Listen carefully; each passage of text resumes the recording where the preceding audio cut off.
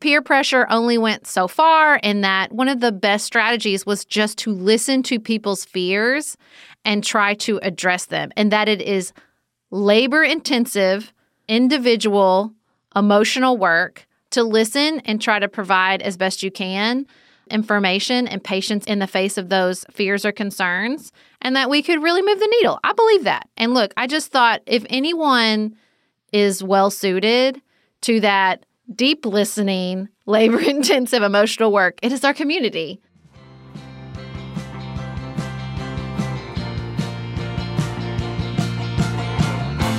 This is Sarah.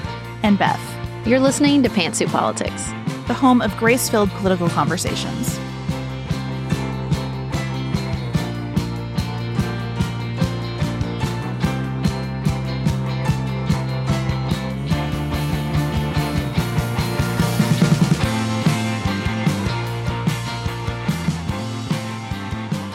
Hello, everyone, and welcome to another episode of Pantsuit Politics. We're so happy to have you here with us today. We are going to tackle vaccine hesitancy today. We put a call out on Instagram. Who in your life is still hesitant about vaccines? And boy, did you answer. You gave us all the things you're hearing. We're going to try to walk through several of them on today's episode. We're also going to talk about the Chauvin trial in Minneapolis and April Fools on Outside Politics. So before we get started, we wanted to talk a little bit about Patreon this month in April. Now, we know you've heard us talk about Patreon, but if you're new to the show, you may not know exactly what we're talking about.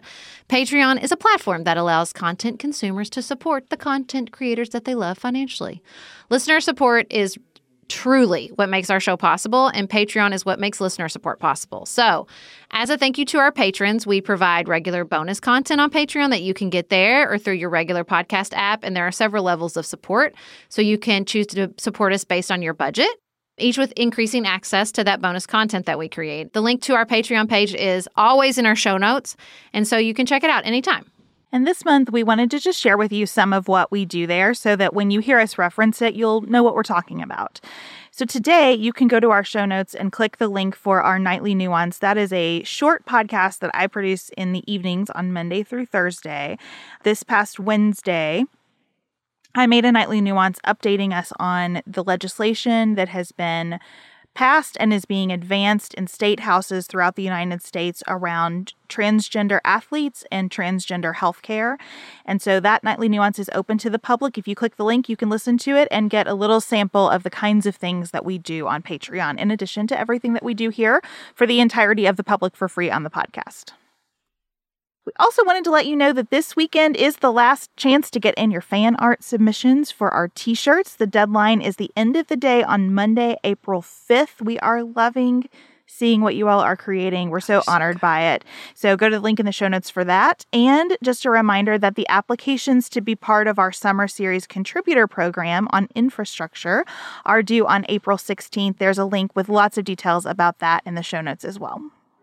Before we dive into the Chauvin trial and vaccine hesitancy, we have been having an ongoing conversation on the podcast and listen around the country about the surge of migrants from Central America. And we got the most amazing voice memo from a listener whose name we're not going to use about their experience as a 15-year-old resident of northern Honduras and their perspective on the unaccompanied minor discussion. And we thought it was really important to share that with you here today. Dear Sarah, Beth, and the incredible Pantsuit Politics team. In the conversation about immigration reform, I thought my experiences as a 15-year resident of northern Honduras may offer another perspective. As a human being, I share the outrage of migrant parents being separated from their children, and the horror at so many unaccompanied minors making the dangerous journey to the United States. But the perspective of my friends and neighbors is that life is so much better in the U.S., the difficulty and danger is worth it. Being separated from their children is worth it. The pull of the American dream is worth it. There's real corruption here, from the president down to anyone with any modicum of power. Coming from the United States, where checks and balances are not perfect but are present, it's shocking. My neighbors just accept this as reality and know there is nothing they can do to change it, so they put their heads down and figure out how to get through each day. While there is real poverty here, almost every one of those who makes the trip to the U.S. has money. Most people pay other people, coyotes, to lead them to the border and enter illegally. And in regard to the unaccompanied minors, the government only provides education through 6th grade. After that, you pay for high school or you go to work. So the unaccompanied minors are minors by U.S. standards. But here, every family member expects anyone older than 12 years old to be working and contributing to the family. Many youth think that the trip to the United States would provide them with a job to support their families. The parents and grandparents are fully supportive. A few stories. One of my neighbors allowed his granddaughter to be taken by a coyote on a 3-day journey in a suitcase. The coyote delivered her to the border with only the phone number of her mother in Texas. The girl was given to her mom without question by the U.S. government, according to my friends, and the coyote received his payment from the daughter. A prestigious high school has a student body of 180. This school offers real opportunities for young people to have good-paying jobs after graduation. But in 2019, 28 students left the school to go to the United States. Many went with family members, and some went alone. When the caravans were leaving last year, at least 50 people from a set of communities with less than 3,000 people left with them. Many returned because the circumstances were too difficult with the big group of people. But since then, several have gone alone and made it past the border illegally. A few friends went in illegally many years ago and now have work visas. A few entered on student visas and are on their 3rd or 4th master's degrees so that they can stay. Scores of friends have gone, been apprehended, put in jail, and have been sent back. Most of them have attempted to return to the United States. Most people who plan to leave look for children, not necessarily their own, to take with them because they know they will get into the U.S. more easily because of the children. They know they may be separated from those children, but no one I have ever spoken to shows any concern about that. As long as they get in, they say. They know the children will receive food, shelter, and education, and they are convinced that they will be able to find a job to support themselves and their families in Honduras. Why are they all leaving? The government is corrupt. The U.S. is charging the Honduran president, Juan Orlando Hernandez, with conspiracy in drug trafficking. While in Congress, he changed the Constitution so he could run for a second term. Most people believe he stole the election in 2017. Gangs run the cities, charge war tax on most businesses. Money laundering is the best business in the cities. One area of the country is fully funded, government approved, by drug runners. In 2007, Honduras was the country with the highest murder rate per capita in the world. A decade ago, Congress received funds to pave the road where we live. According to the government, the road is paved, but it is still a dirt road filled with potholes and rocks with a single lane on a mountainside in many places. Last year, more money was given to pave half of it. No work has even begun. These situations are tragedies, and the Honduran government isn't going to do anything to change it. I appreciate the Biden administration contemplating working with the Central American governments to better the lives of their citizens and to limit the migration. But with a corrupt government, the U.S. government shouldn't give more funding that will not help the people, but just be squandered by the politicians. Thank you for your concern for those leaving difficult situations in Central America, and for the best way to integrate or help those who make the journey to the United States. We are so grateful that she chose to share that perspective and hope that you are as informed by it as we were. When you're ready to pop the question, the last thing you want to do is second-guess the ring.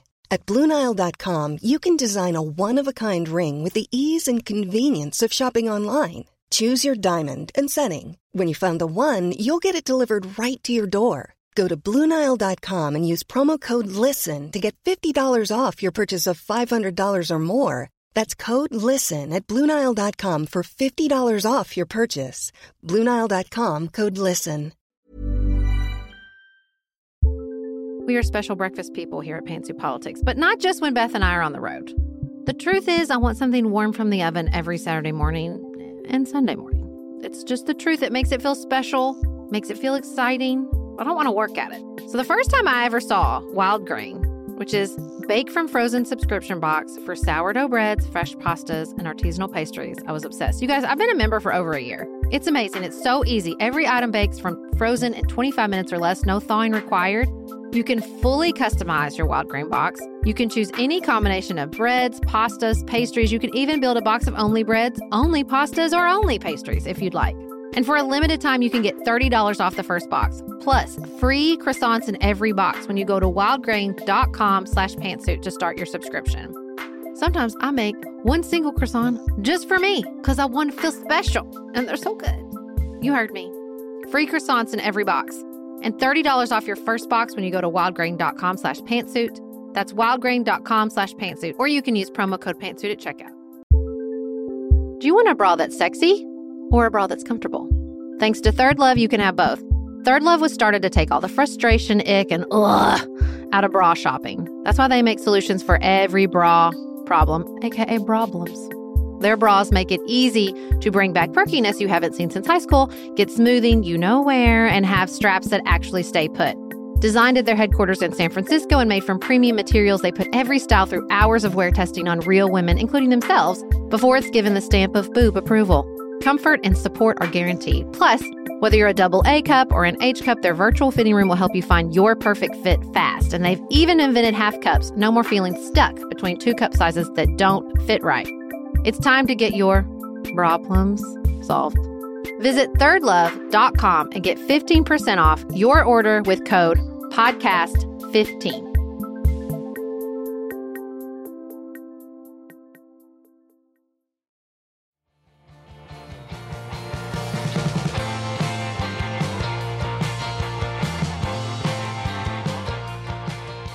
So the trial of Derek Chauvin has begun in Minneapolis. The entire country and many parts of the world are watching as the trial has been live streamed. The prosecution is currently making their case and has been calling many of the eyewitnesses to George Floyd's death, including the teenager who filmed the video that was seen around the world.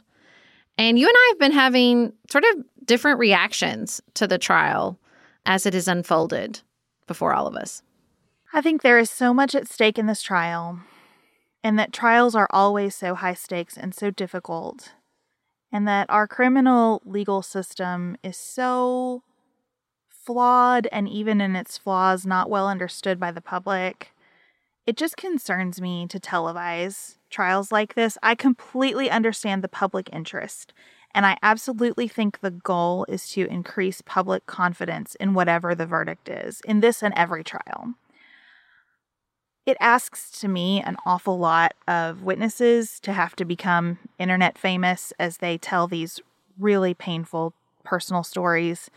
I think it puts a lot of pressure on the system. I think it's impossible for me to imagine that the way people conduct themselves is not altered. And not just witnesses, but judges and just people in the courtroom. I just think our behavior is altered when we understand as much as we are able to the extent of people observing us. Sometimes that leads to good outcomes and sometimes it doesn't. As humans, I'm not sure we're capable of taking something like this in without sensationalizing parts of it. And so I feel really uneasy. There's not a way that this could be going on without me feeling uneasy about it. Mm-hmm. But I don't want to add to any of that pressure on the system and the people operating within the system right now, because I struggle, honestly, as someone who believes so strongly in the rights of the accused. I struggle with the decision by Derek Chauvin and his counsel to take this to trial. There's just so much at work here that affects me emotionally, and I know that it affects other people in ways that I can try to have empathy for, but I can't truly access. I'm just worried about everybody. I think that's the long and short of it. Well, before I get into my thoughts of the trial, I will say this. As someone who also believes in the rights of the accused, I think the biggest issue right now is that the city released its civil settlement with the Floyd family before the trial had even begun. I mean, that's pretty unprecedented, and I think there's a strong argument that it's pretty prejudicial.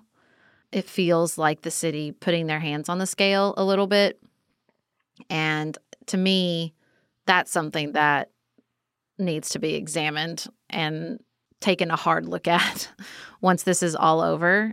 Perhaps something put in place where the civil settlements legally cannot be released or even settled until after the criminal trial. Now, I mean, I think you could make the case that then the criminal trial prejudices the civil system, but I don't know. I feel like that's sort of built in by design within our criminal justice and legal system. But I mean, I know that the judge was really upset by that development, and I think rightly so.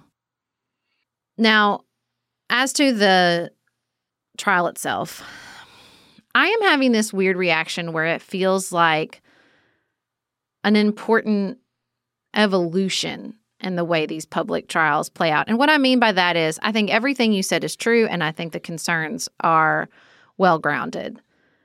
And at the same time, you and I, as we work on our second book, have been thinking and talking a lot about national trauma and community trauma and how we deal with that.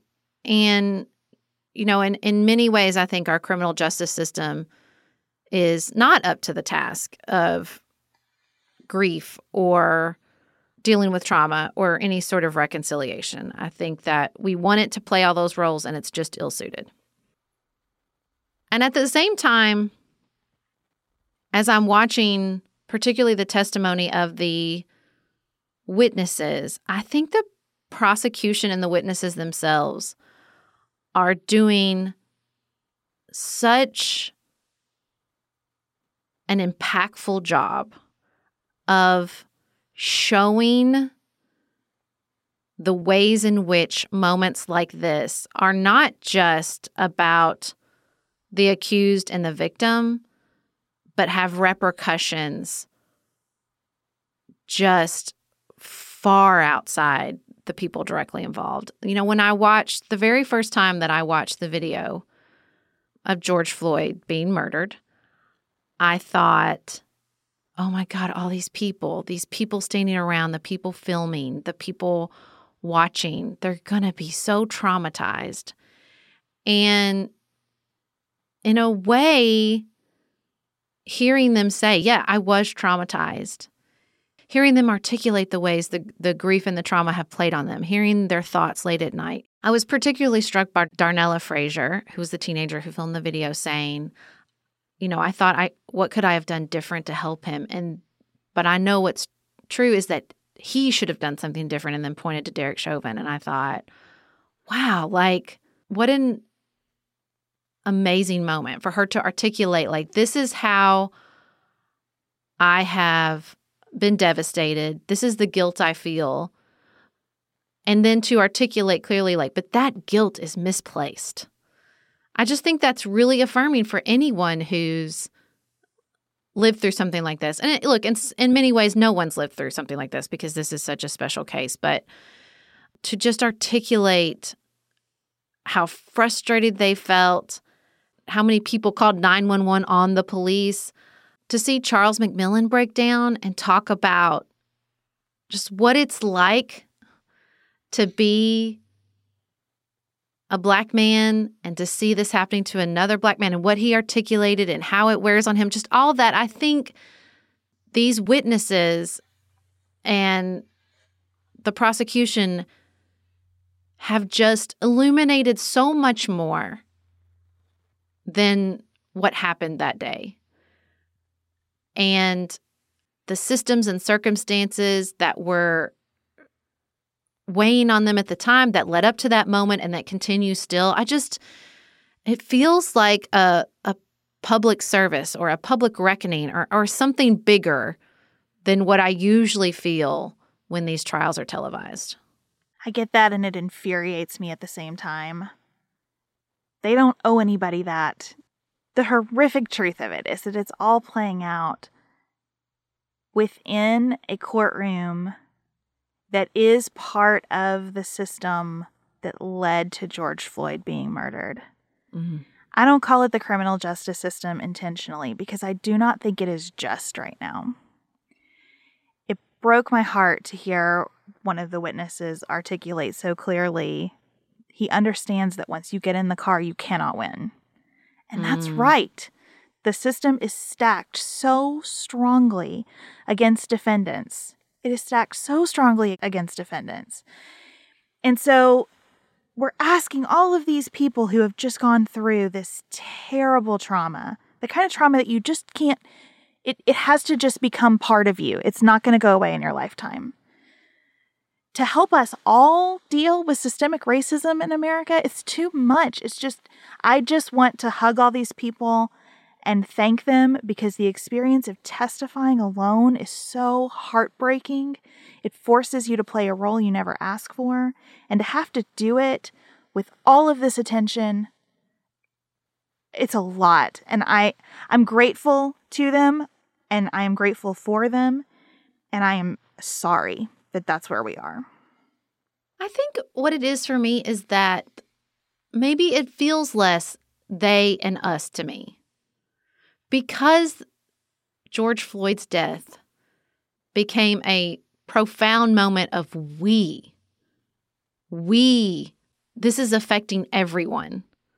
We cannot address this, begin to work on this, acknowledge this without seeing it as a we, right? And, I think televising is so difficult because in some ways it invites people in, right? We are watching this together. And in some ways it's inherently separating because we are watching it through a screen.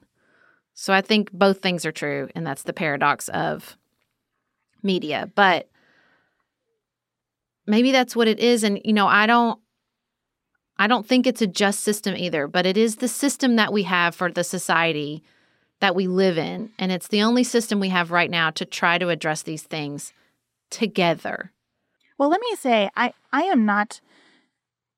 don't have this feeling because of a sense of separation. I have this feeling because of a sense of togetherness, I think. I'm trying to imagine what this must be like, and it breaks my heart into pieces.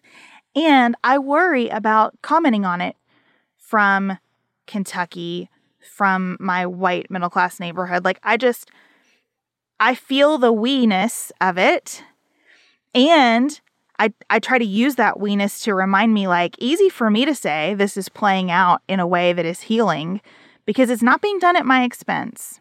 And I also don't want to be condescending. Maybe this is a healing experience for those witnesses. I surely hope that it is. I want the absolute best for everybody. I think I just feel really limited in what I can say about it because there's so much at stake and so much going on here. It puts me in the space of the Hamilton, like there are moments that the words can't reach. That's how I feel right now.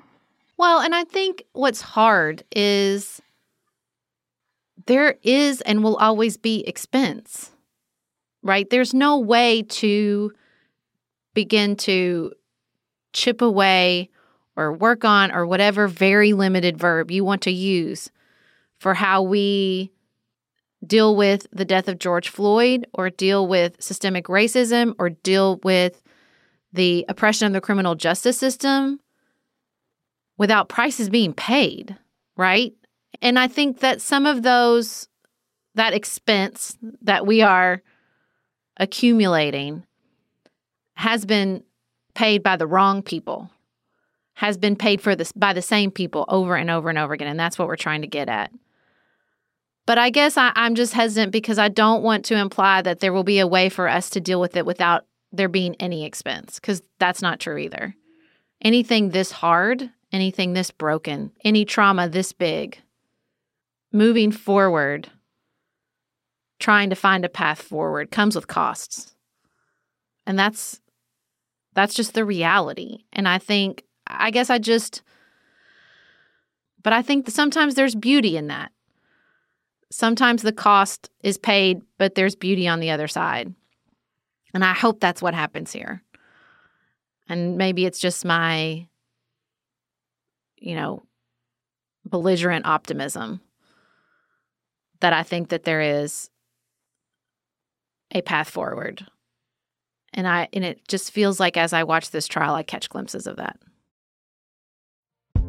If you're looking for a very quick salon quality, but not salon priced manicure, Olive & June has you covered. We've talked about Olive & June's Mani system before. It has everything that you need for a professional manicure in one box. Salon grade tools, your choice of 6 polishes. Those polishes are going to last you for 7 days or more. The cost breaks down to about $2 a manicure. Olive & June also has press-ons if you want. What I love, though, is that Olive & June each season is coming out with new colors, and I just got a set of spring and summer colors in quick dry polish.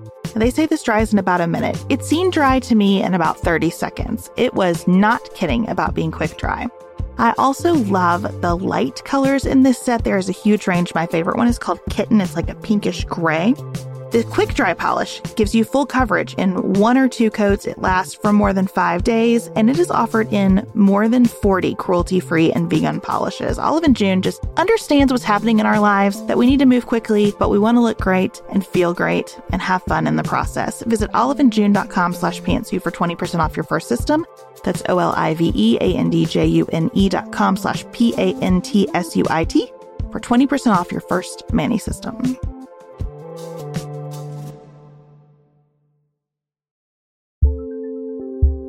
Just finished A Court of Thorns and Roses and craving another fantasy world to devour?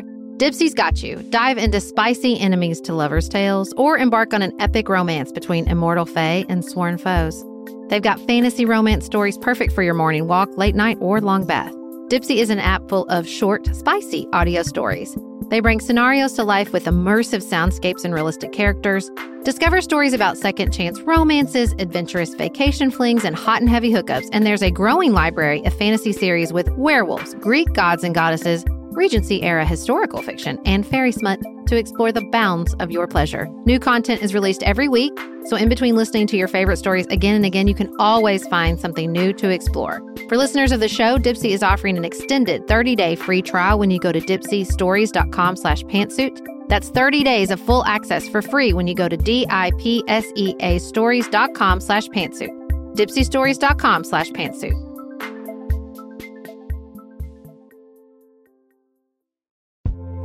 This show is sponsored by BetterHelp. Can I get something off my chest? Every day I feel a little pang of sadness because I think about Griffin going away to college. Y'all, he's a freshman in high school. This is not healthy or normal. This is why I have it on my list of things to talk to my therapist about. We all carry around these things, big and small. When we keep them bottled up, it can start to affect us. Therapy is a safe space to get these things off your chest and to figure out how to work through whatever is weighing you down. If you're thinking about starting therapy, give BetterHelp a try. It's entirely online, designed to be convenient, flexible, and suited to your schedule. Just fill out a brief questionnaire to get matched with a licensed therapist and switch therapists anytime for no additional charge. You gotta get it off your chest. And you can get it off your chest with BetterHelp. Visit betterhelp.com/pantsuit today to get 10% off your first month. That's BetterHelp, HELP.com/pantsuit.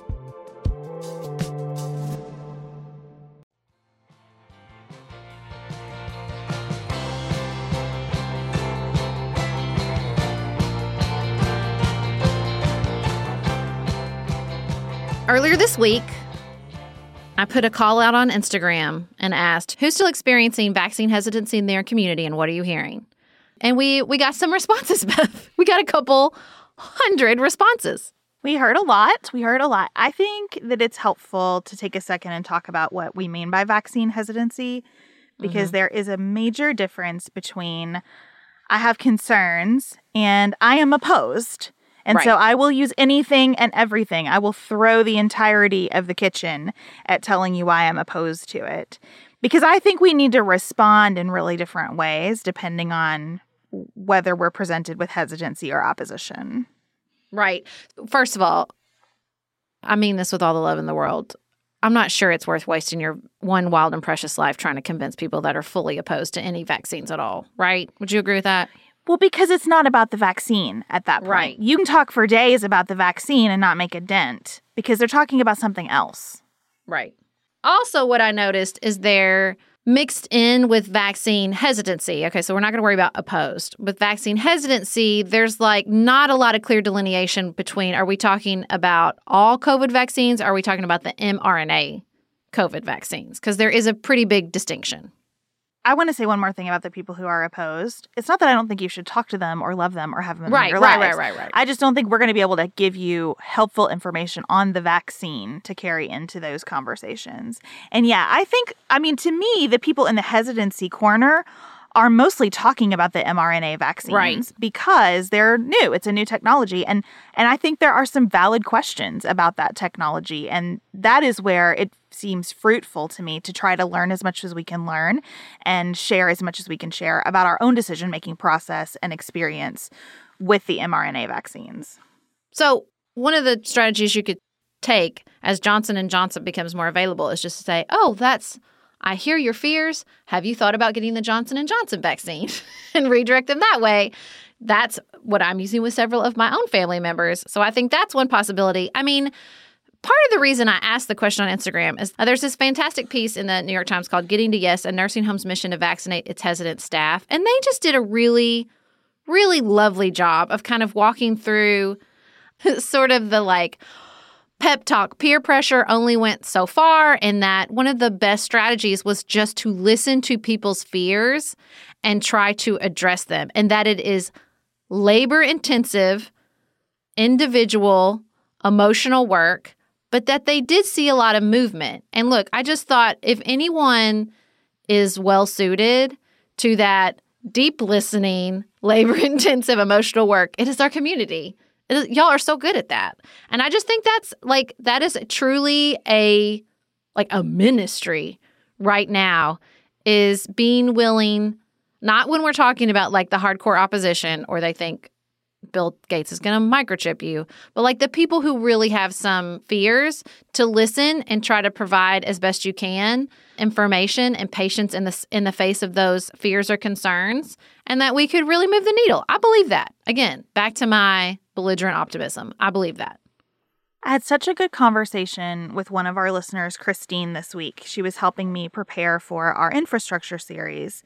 And she's a scientist, and we were talking about critical thinking and how I think what has infected the vaccine conversation is this belief that critical thinking is not only skepticism and questioning, it is also like an implicit rejection of whatever the dominant narrative is about something. And I think if we can pull back from that and keep that distinction in mind, alongside the piece of that patient listening where you can take someone seriously, because we need to. You will not move the needle with anyone if you are dismissive of their concerns. You can take their concerns seriously without adopting them yourself. Mm-hmm. You have to wander into these conversations with confidence and competence and a willingness to question what you truly question, but not to be so empathetic that you are like, oh man, maybe I made a mistake getting this thing. I mean, it is a hard line to walk, but I totally agree that I believe that the people who engage in this community are more than capable of walking that line to try to help people make good decisions through this process.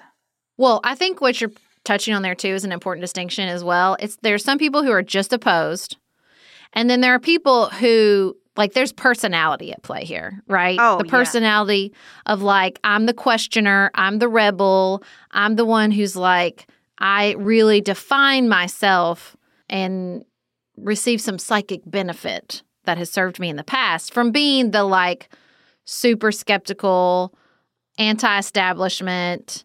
I mean, these people probably listened to Nirvana in their youth, is all I'm saying. One of them could be my husband. He does not have any vaccine hesitancy, but he does have this personality trait where like there's an opposition to whatever is mainstream. You know what I mean?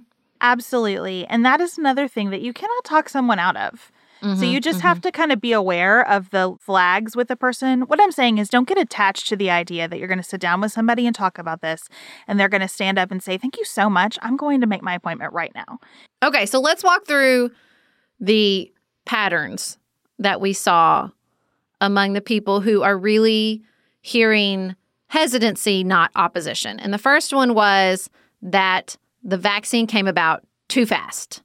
And I think, look, we spent months telling people that vaccines took years, that the fastest one had been 4 years, and that we should be, buckled in for the long term. Although, again, Dr. Fauci and I, we were together in our optimism that it would be faster. But this has happened even faster than he thought was possible. So I think that the observation that this happened faster than they thought it would is fair. And then deducing, well, does that mean that they skip steps or cut corners? Again, not unreasonable.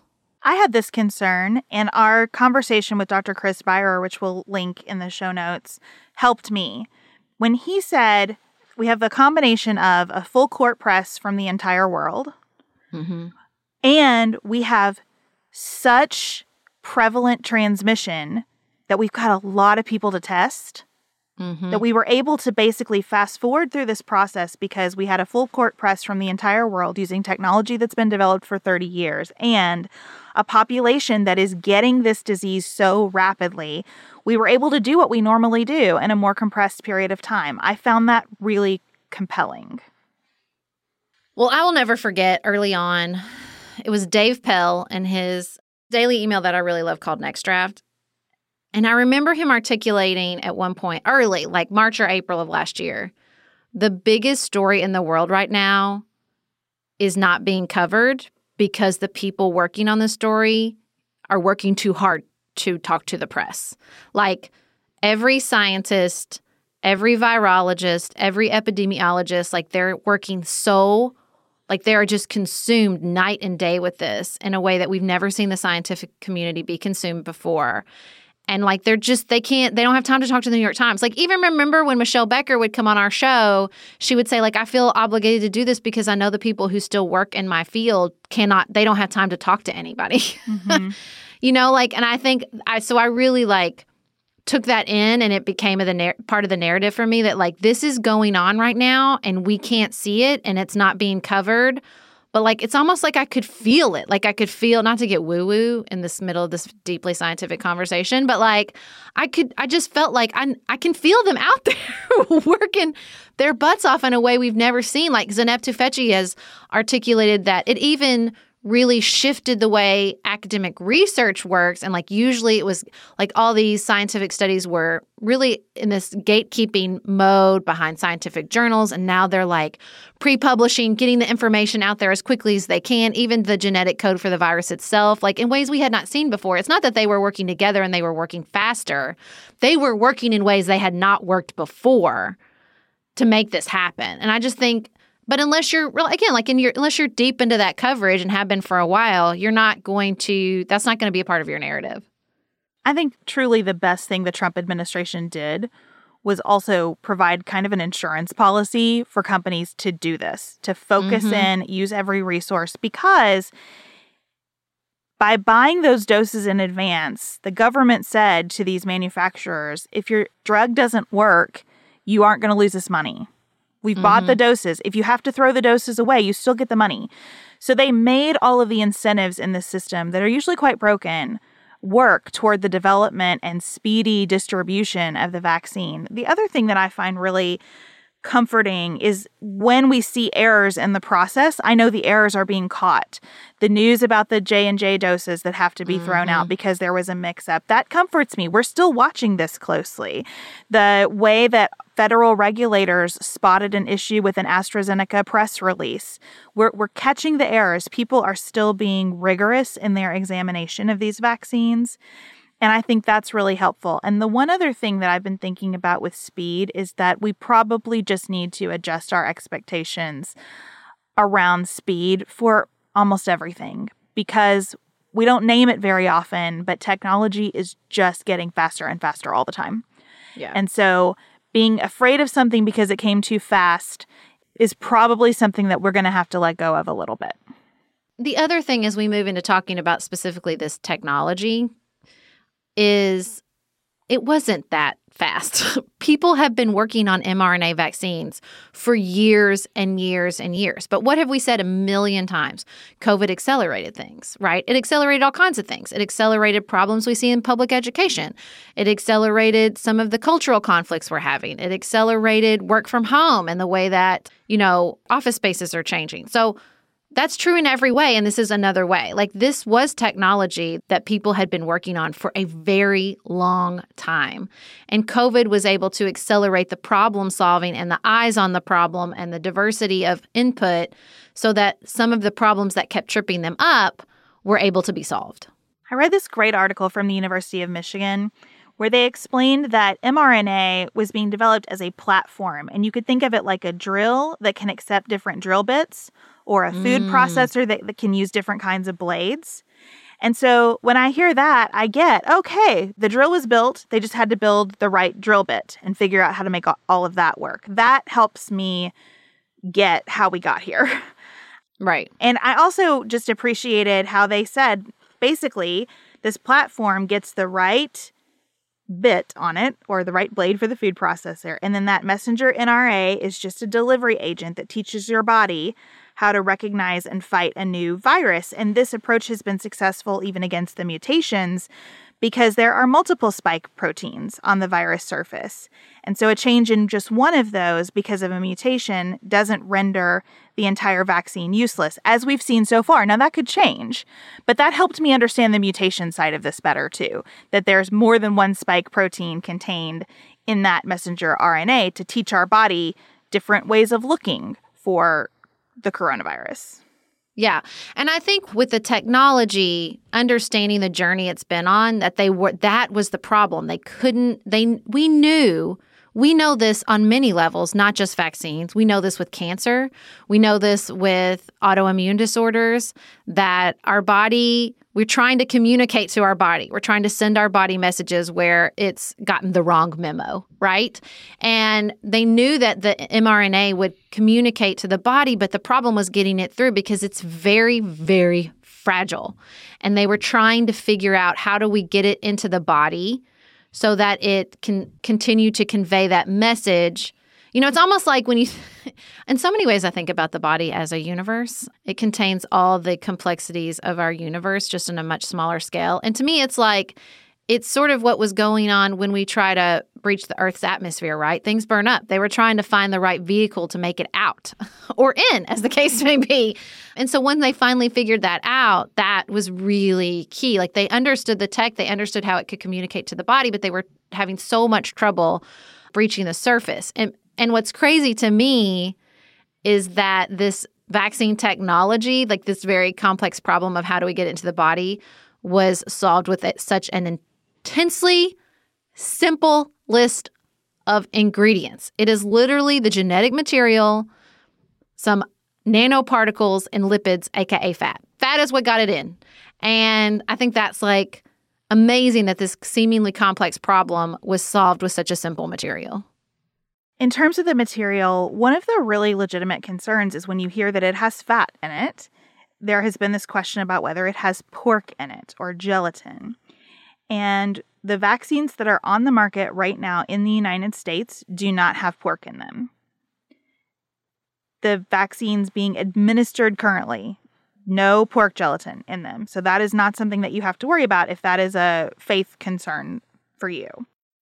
There are no whole or partial human cells or tissues in these vaccines. That kind of material would literally be too big to fit through the needle used for the vaccination. As would a microchip. I've shared this on Instagram too. My friend who microchips snakes, don't ask, it's a crazy job. And he was like, let me show you the needle I used to put a microchip in a snake. And I think half of our audience passed out because it's so huge. So later vaccines will have some metals in them, but teeny tiny amounts. And the point is to help those vaccines stay stable at higher temperatures than these super cold temperatures that we've been having to preserve these vaccines at, because they don't have preservatives in them. The Pfizer and the Moderna don't have preservatives in them. So the later vaccines will have a little bit of metal in addition to sort of the salt, sugar, fat, genetic material, but not enough to be concerned about. Well, and I think it's worth noting that some of the nanoparticles currently in the vaccine are the cause for the concern over anaphylactic reaction. Some people do react to a couple of the nanoparticles that they know are in the vaccine. That's why we have to wait the 15 minutes. Nobody has died, even people who have had the anaphylactic reaction to the vaccine. Important to note, no one has died from the vaccine. And what I mean from that is, like, medical professionals have not looked and said the vaccine is the cause of death. Now, people have died close in time to when they got the vaccine. And there are lots of family members who blame the vaccine. But as far as the CDC and the manufacturers, and I know there's a lot of distrust, which is where some of this hesitancy comes in, there has been no conclusive evidence that anyone has died as a result of the vaccine itself. And that's a place where I think you sit with your people who are concerned about this and you acknowledge, yes, people have died post getting the vaccine. Mm-hmm. They have. But correlation and causation are different. And we don't have any evidence that links those deaths to the vaccine. And those deaths aren't happening at a higher rate than they normally would. There are a couple of incidents of people dealing with Bell's palsy post-vaccine. And I think we say again, like, those rates aren't higher than the rates in the general population. And so we don't know. Well, and I think it's a good moment to say, let's talk about how many people have gotten the vaccine. And so that's a chance to examine the numbers from both angles, right? To say so many people have gotten the vaccine, millions and millions of people have gotten the vaccine, and we do not see any broad patterns of negative reactions. And also, so many people have gotten the vaccine, and we do see a broad pattern of positive outcomes, right? Like, you know what I'm saying? Like, you can look at it from both angles. You can say, see how many people have gotten it, and we only hear a few small cases of concern, and look how many people have gotten it. And even the small cases don't add up in big enough numbers to trigger concern over something bigger. One piece of how does this work that some of you ask us about is this belief that the mRNA will actually change our DNA, that our genetic makeup will be messed with. And what I found in my research about this is that the mRNA does not get to the nucleus of our cells where DNA is stored. It brings the message into the body. It tells our immune system what to look out for. That message gets decoded by ribosomes, which are also outside the place where the DNA is stored. And then the cell breaks it down like a garbage disposal. It's like the University of Michigan again said, this is like a message that self-destructs in a spy movie. It comes in, it tells the body what it needs to know, and it gets broken down. And so it is theoretically possible for mRNA to go through a really unlikely process that converts itself to DNA and maybe reach the DNA that's already in our bodies. But that is very, very theoretical.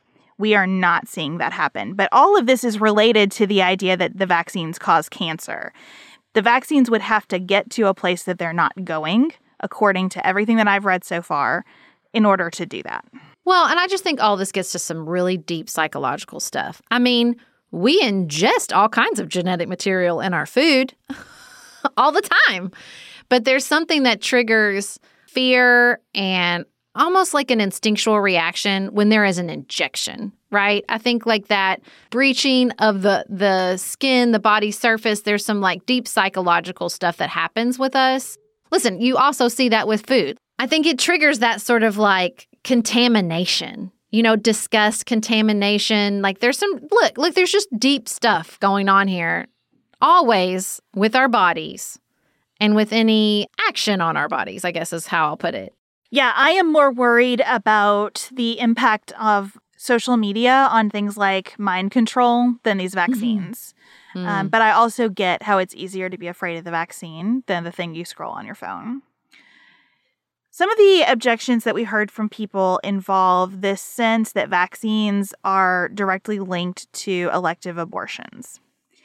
And so what I have learned is that it is true that the vaccines, some of them have been produced through research involving cells from tissue that comes from cell lines dating back to abortions conducted in the 1970s and 80s. Not all of them, but some.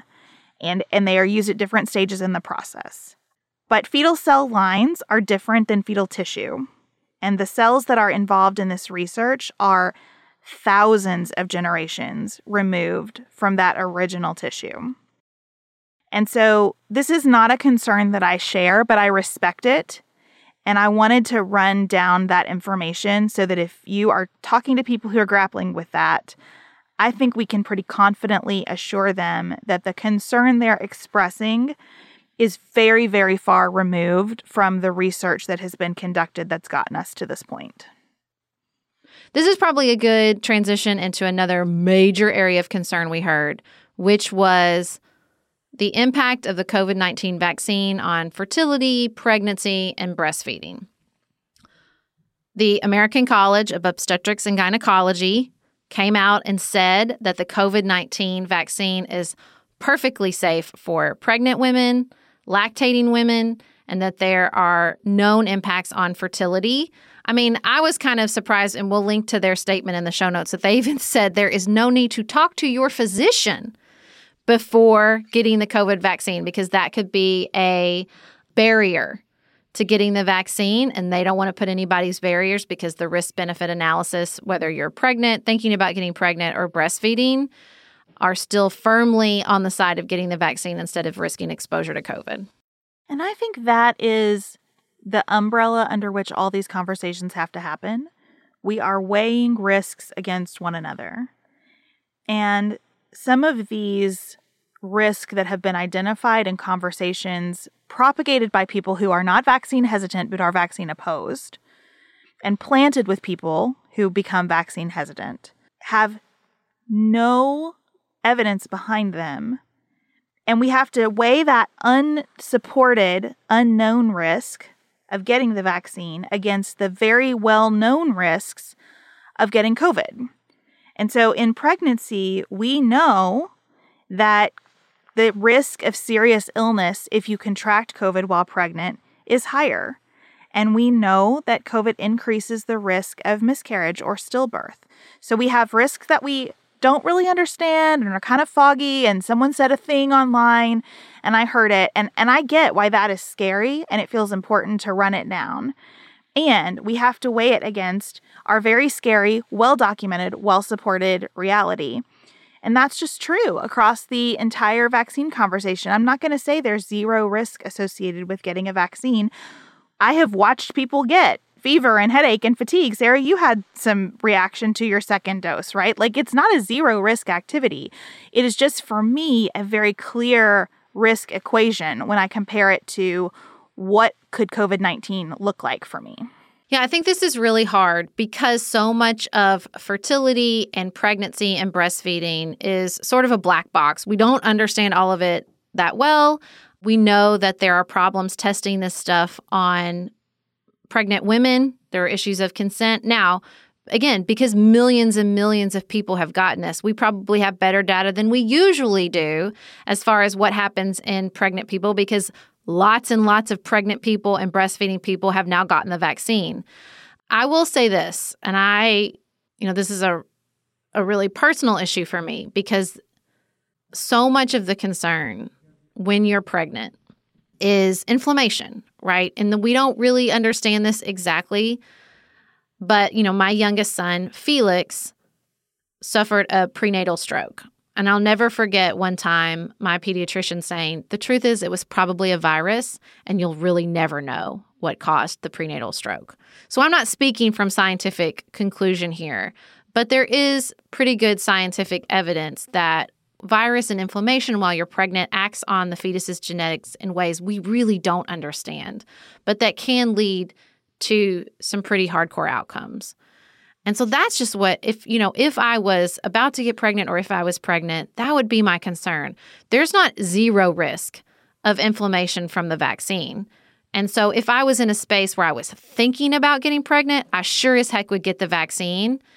And that inflammatory response to the vaccine out of the way before I was pregnant. But to me, when we're talking about the risk of an inflammatory response, a 2-3 week reaction to the virus itself, as opposed to a short and contained reaction to the vaccine, is a much bigger risk. We know enough to know that getting even minor viruses when you're pregnant can lead to some pretty hardcore outcomes. And so,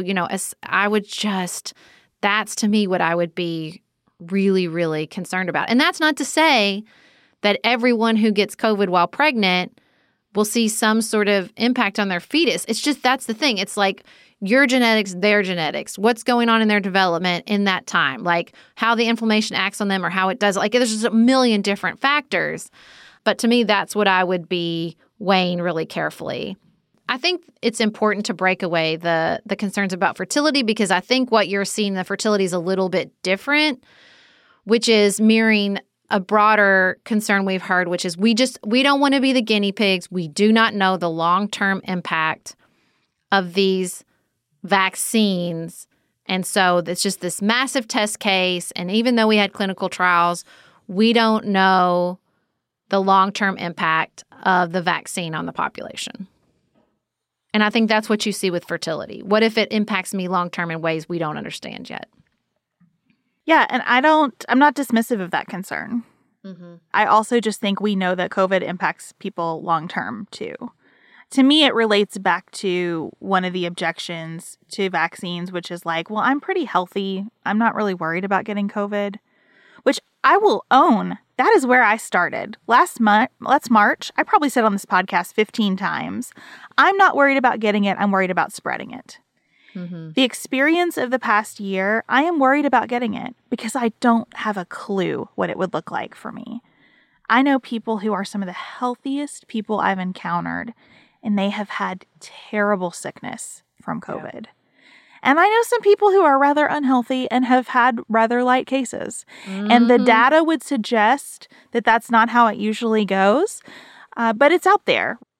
I would just say to the people who feel like they are resilient enough to withstand COVID, I love you enough to tell you that I think that's a little bit arrogant.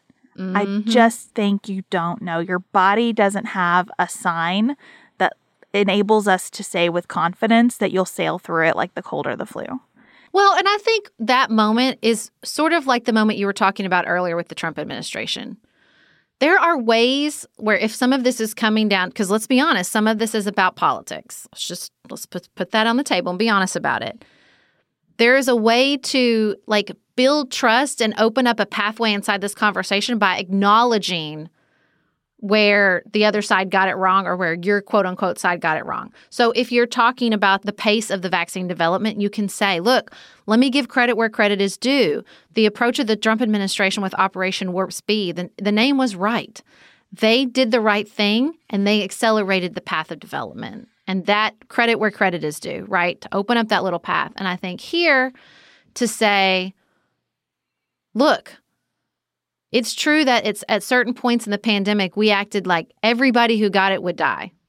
And you see that in the polling of Democrats, right, where they're polling that the hospitalization rate is way higher than it actually is. And so what I've learned from watching, quote unquote, my side react and what I've learned from, being honest about the holes in our reasoning is that we don't really know. And that, in a way, is why I'm even more concerned. Because you're right. You could get it and be fine. And what I've seen is exactly what you just articulated. I've seen healthy people get really sick, and I've seen people who, from the media coverage, should have been on a ventilator who weren't, right? And so I think what we're acknowledging is there's just a lot we don't know about how you react to the body. But the risk of the long-haul reaction is high enough that I'd really like you to consider getting the vaccine. Because the other thing I've seen is people who got pretty mild cases, but the long-haul symptoms were much, much worse. Mm-hmm. We just don't know. We don't know.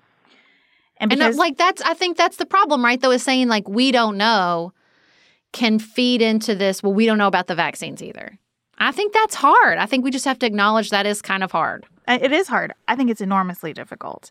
And I also think that, again, we don't leave these conversations expecting people to change their minds. We leave them saying, I just wanted to share how I'm feeling about this with you because you matter to me.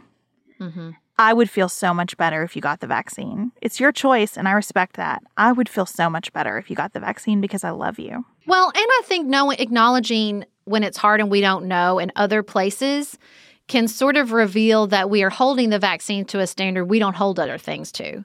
We don't really know the long-term impact of some of the medications you might take or be put on in a hospital if you got COVID. Listen, we don't know long-term the impact some of the foods we eat because, again, it's that sort of the universe of the body. We can test it on some people, but it might act differently on you. We can see how it plays out across the population, but that might show up differently in your body. And that's not to say we shouldn't try or we should reject all of that because there's always the complexity of our individual reactions. But just to acknowledge that this is true in lots of things that we move forward with, that we take for granted, that we absolutely sign up for, be it pharmaceutical intervention or surgery or our diets or supplements. There's lots of places in our lives where we weigh the risk and the benefits and where we certainly do not know and might never know the full and complete picture of the risk assessment, and we do it anyway. And I feel like we hold vaccines to a standard we don't hold other things to. I think that's a good transition to spend a minute on vaccine passports. Because in a way, we already have them. We have to fill out all this paperwork for our children to go to school, right? We have to show that our children have received vaccines in order for them to enter that environment. And I know that people are worried about this. Now, again, I would try to separate the decision on whether you actually get a vaccine from your feelings about who then gets to know that you had that vaccine and in what context, because those are different things. But when we talk about vaccine passports, I am just hearing that we are entering dystopia because of the notion that there may be a technology that allows us to quickly communicate we've been vaccinated and gain entry to certain places because we have been. Again, I think this is a hard issue. I have different feelings about having to show that I've been vaccinated to go to an indoor concert than to get on an airplane. I think those are different spaces and that we have different sets of responsibilities and different levels of risk in those spaces. I think travel is a human right.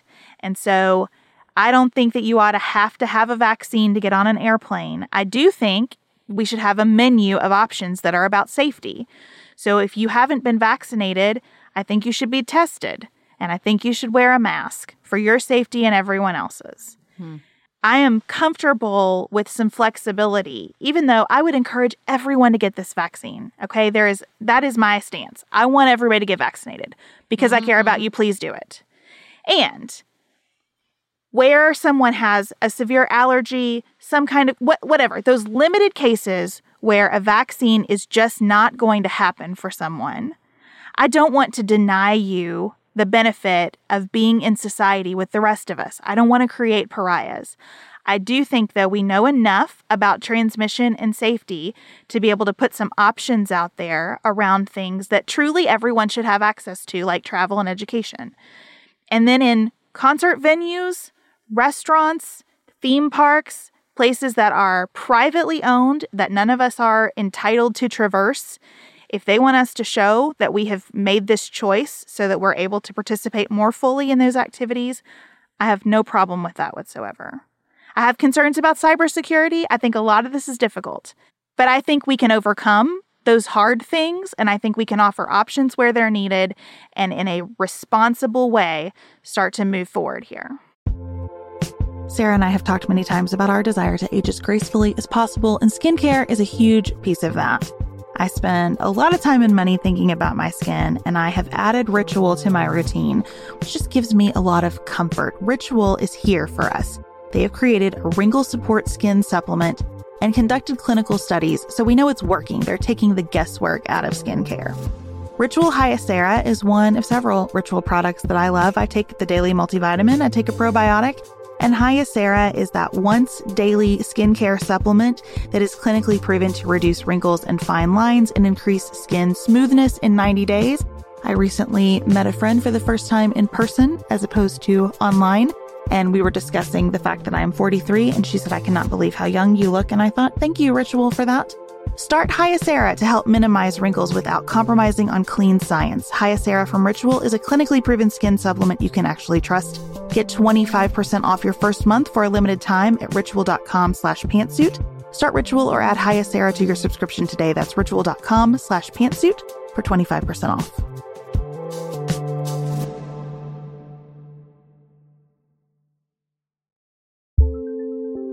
There's not much worse than a dry and itchy scalp.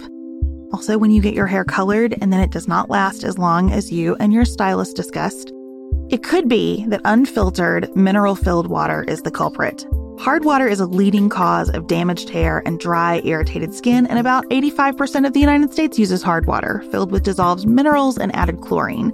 That's where Canopy's new filtered shower head comes in. Canopy, known for their beauty hacks and reimagined humidifier, has revolutionized the filtered shower head. Dermatologists recommended this unique 3-stage filtration system greatly reduces contaminants and odors in your shower water, leaving you with healthy hair and glowing skin. Best of all, the Canopy filtered shower head is hassle-free. Installation is a breeze, and its unique quick-release filter replacement feature allows for seamless filter replacement unlike any others on the market. Go to getcanopy.co to save $25 on your Canopy filtered shower head purchase today with Canopy's hassle-free filter subscription. Even better, Our listeners can use code PANTSUIT at checkout to save an additional 10% off your Canopy purchase. Hurry, your hair and skin will thank you.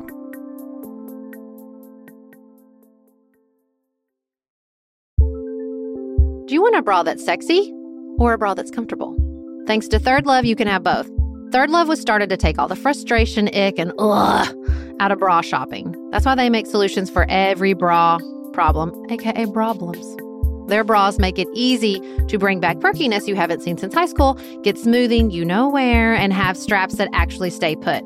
Designed at their headquarters in San Francisco and made from premium materials, they put every style through hours of wear testing on real women, including themselves, before it's given the stamp of boob approval. Comfort and support are guaranteed. Plus, whether you're a double A cup or an H cup, their virtual fitting room will help you find your perfect fit fast. And they've even invented half cups. No more feeling stuck between two cup sizes that don't fit right. It's time to get your problems solved.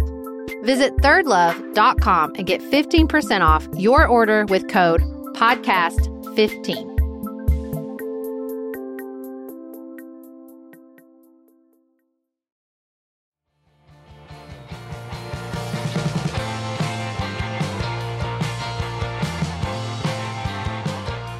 Can you tell me if I'm a bad person? Because first of all, I'm not concerned about the vaccine passport. I think about it almost not at all. I will do it if it's available to me.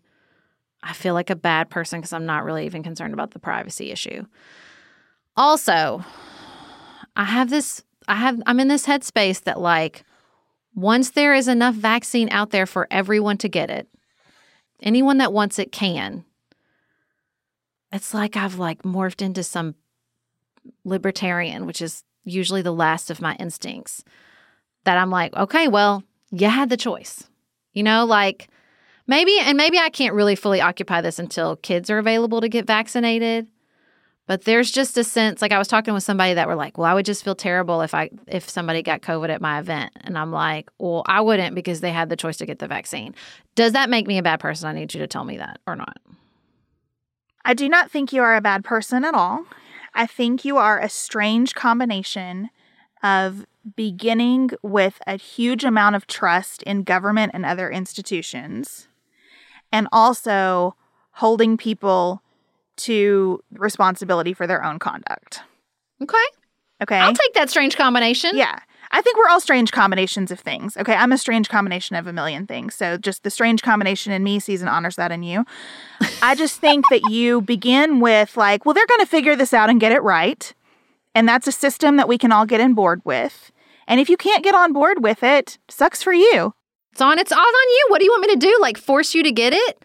Or we have to all shut down because you don't want to get it? Like that's not fair either. We all did the right thing. If you want to continue to take the risk, you know, in some ways I don't maintain this strange combination because like I do want to force people to wear helmets. Because the truth is, with the same way with helmets, I might be talking myself out of the position as literally live right as we're doing this. Because my issue with helmets is like, well, you chose not to wear the helmet, but then the medical cost for everybody goes up if you then crash and then your massively expensive medical treatment is then raises the prices for everybody, right? So there's an argument to be made that like the people who choose not to get vaccinated and then end up in the hospital and perhaps cannot pay their bills, which that's not a moral judgment, that's just the reality of our crappy healthcare system, is going to raise the price for everybody. So there is even like the truth is there's still a moral impact even if everybody from 0 to 99 has been able to get the vaccine who wants it. I think there's just a lot that I don't yet understand about the risk assessment in a world where most people have been vaccinated. I just don't get that world yet. Yeah. And so I can, as I think about vaccine passports, I have sympathy for private company that runs this theme park not wanting to answer the question, what if somebody gets COVID here? You know, and not wanting to continue, especially like small places. I think about yoga studios and salons and small gyms. You know, if you've got customers who want to come in and do things the way they used to before we heard of coronavirus, right? And people are getting vaccinated and you've gotten your team vaccinated, okay? So you're trying to run the space more like you ran it before all of this. and people don't want to wear their masks anymore, and we get to a point where a lot of people have been vaccinated, I get saying, well, if you've been fully vaccinated and you can show me that, then you can come do as you did here. Mm-hmm. And if you haven't been fully vaccinated, I'm not going to have you here because I cannot deal with the potential liability side of that. And not just liability in terms of somebody's going to sue me and what do I have to pay, but like the moral liability. Right. Or also just the complexity of asking your staff to enforce that. Exactly. Like, it's stressful. It's very stressful. It is hard. All of this is hard. We've got a big story circulating in my community right now about a family that was refused admission to the aquarium because a 4-year-old who has Down syndrome didn't have her mask on. And what I said to Chad is, that sounds really awful. And probably the person who turned them away was 17 years old, you know, and thought these are the rules. And I was told to enforce the rules. So getting out of the hellscape of all this decision making, if you're a private organization and you want to do that via a vaccine passport, I get it. I 100% get it. I do think there are concerns. I think aspects of it are tricky, but I don't think it is a road to dystopia. And I really struggle with the people making those arguments because those are the same people who haven't wanted to do anything this whole time. Right. Because the reality is those staff members are not going to escape the stress of when somebody doesn't have the vaccine passport, them pitching a fit that they can't get in. Right. It's not actually going to remove this across the board. It might dramatically reduce it, but there will still be people who show up who want to protest and make a scene because they don't have the vaccine passport. Right. If you have like fundamental objections to these vaccines that we cannot overcome, okay, I respect that about you. That is going to have a consequence, right? Like a lot of my views come with a consequence. Like that's just what it means to be a person, right? Mm-hmm. The behaviors that we engage in have results that attach to them. And something like this where we all affect each other. We cannot help it. We just all affect each other.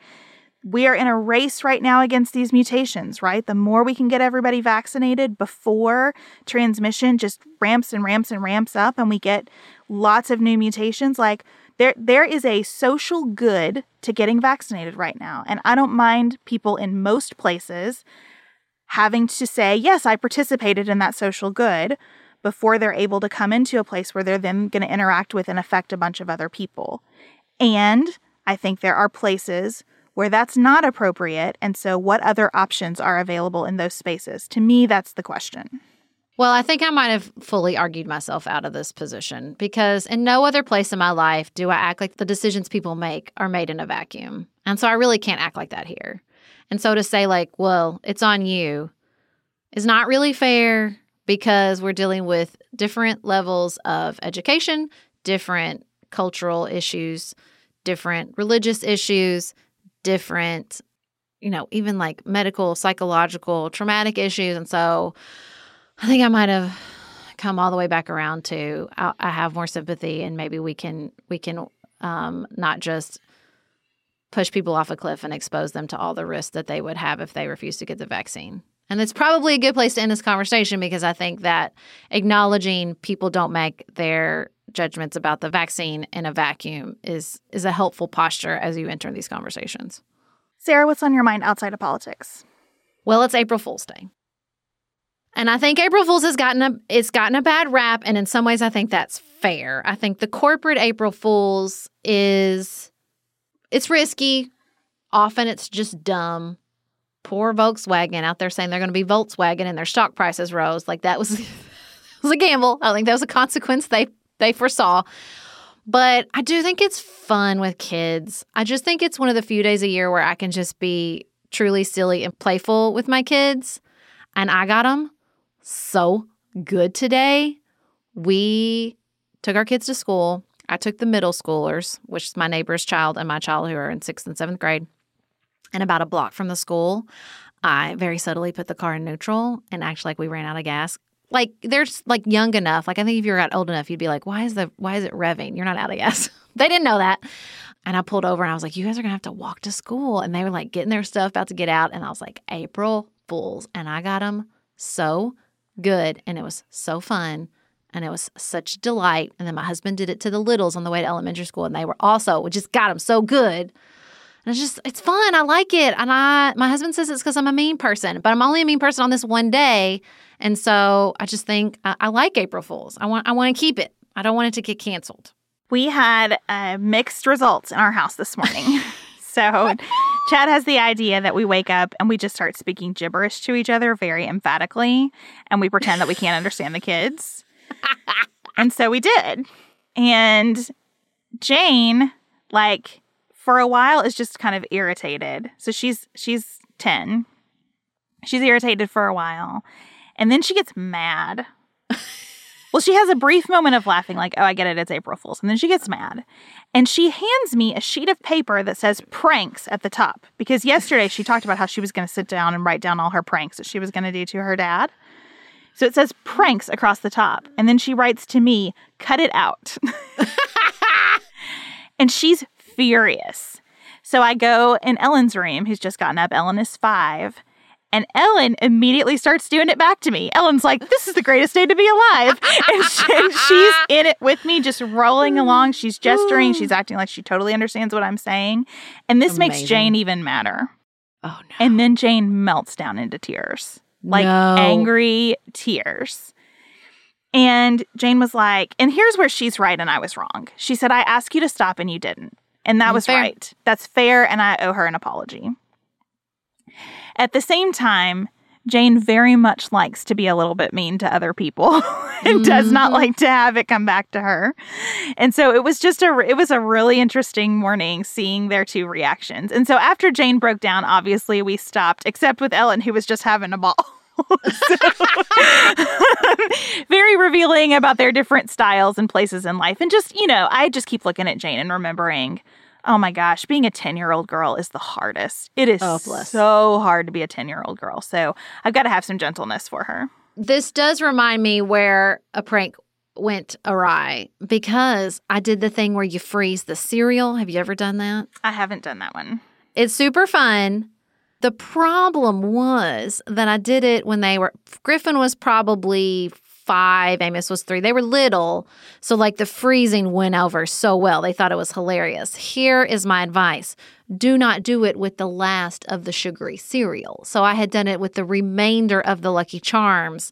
So when I could not then go, haha, April Fools, here's your real bowl of Lucky Charms, but instead offered them oatmeal. Ooh, that went over like a lead balloon. So if you freeze the cereal, it's a delight. Make sure you have more of the cereal left is my only advice. So the calibration, prank. You can only be a little bit mean, not a lot mean.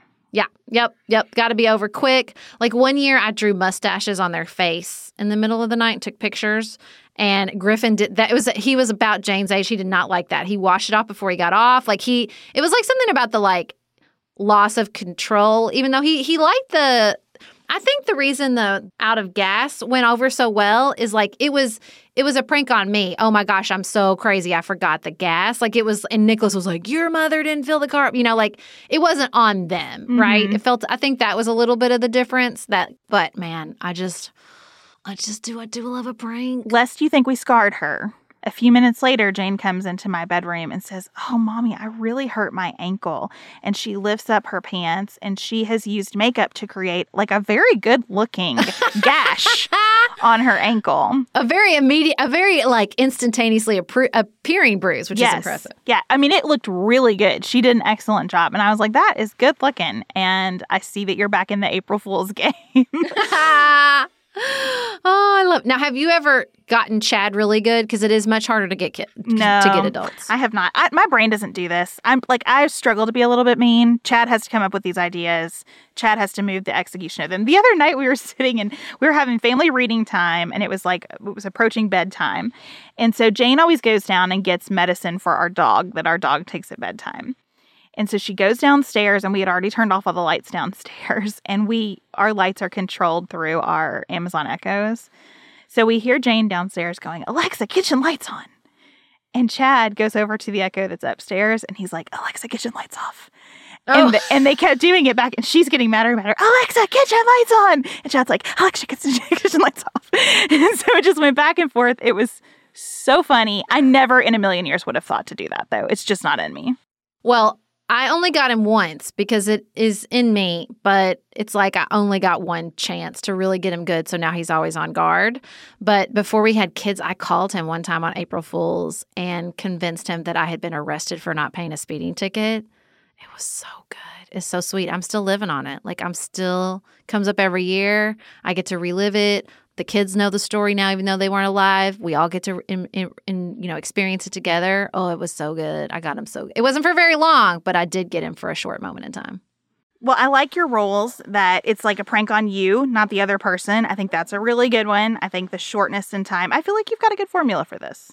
Ugh, I love it. I love April Fool's. I'm hardcore on it. So I hope that everybody had a good, safe, fun April Fool's with no tears, some tight boundaries. And we also hope that we have left you with some good information as you go out there and have those conversations about the vaccine.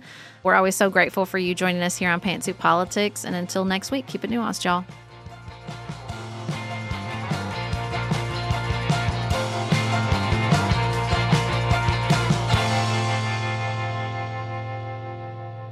Pantsuit Politics is produced by Studio D Podcast Production. Elise Knapp is our managing director. Megan Hart is our community engagement manager. Dante Lima is the composer and performer of our theme music. Our show is listener-supported. Special thanks to our executive producers.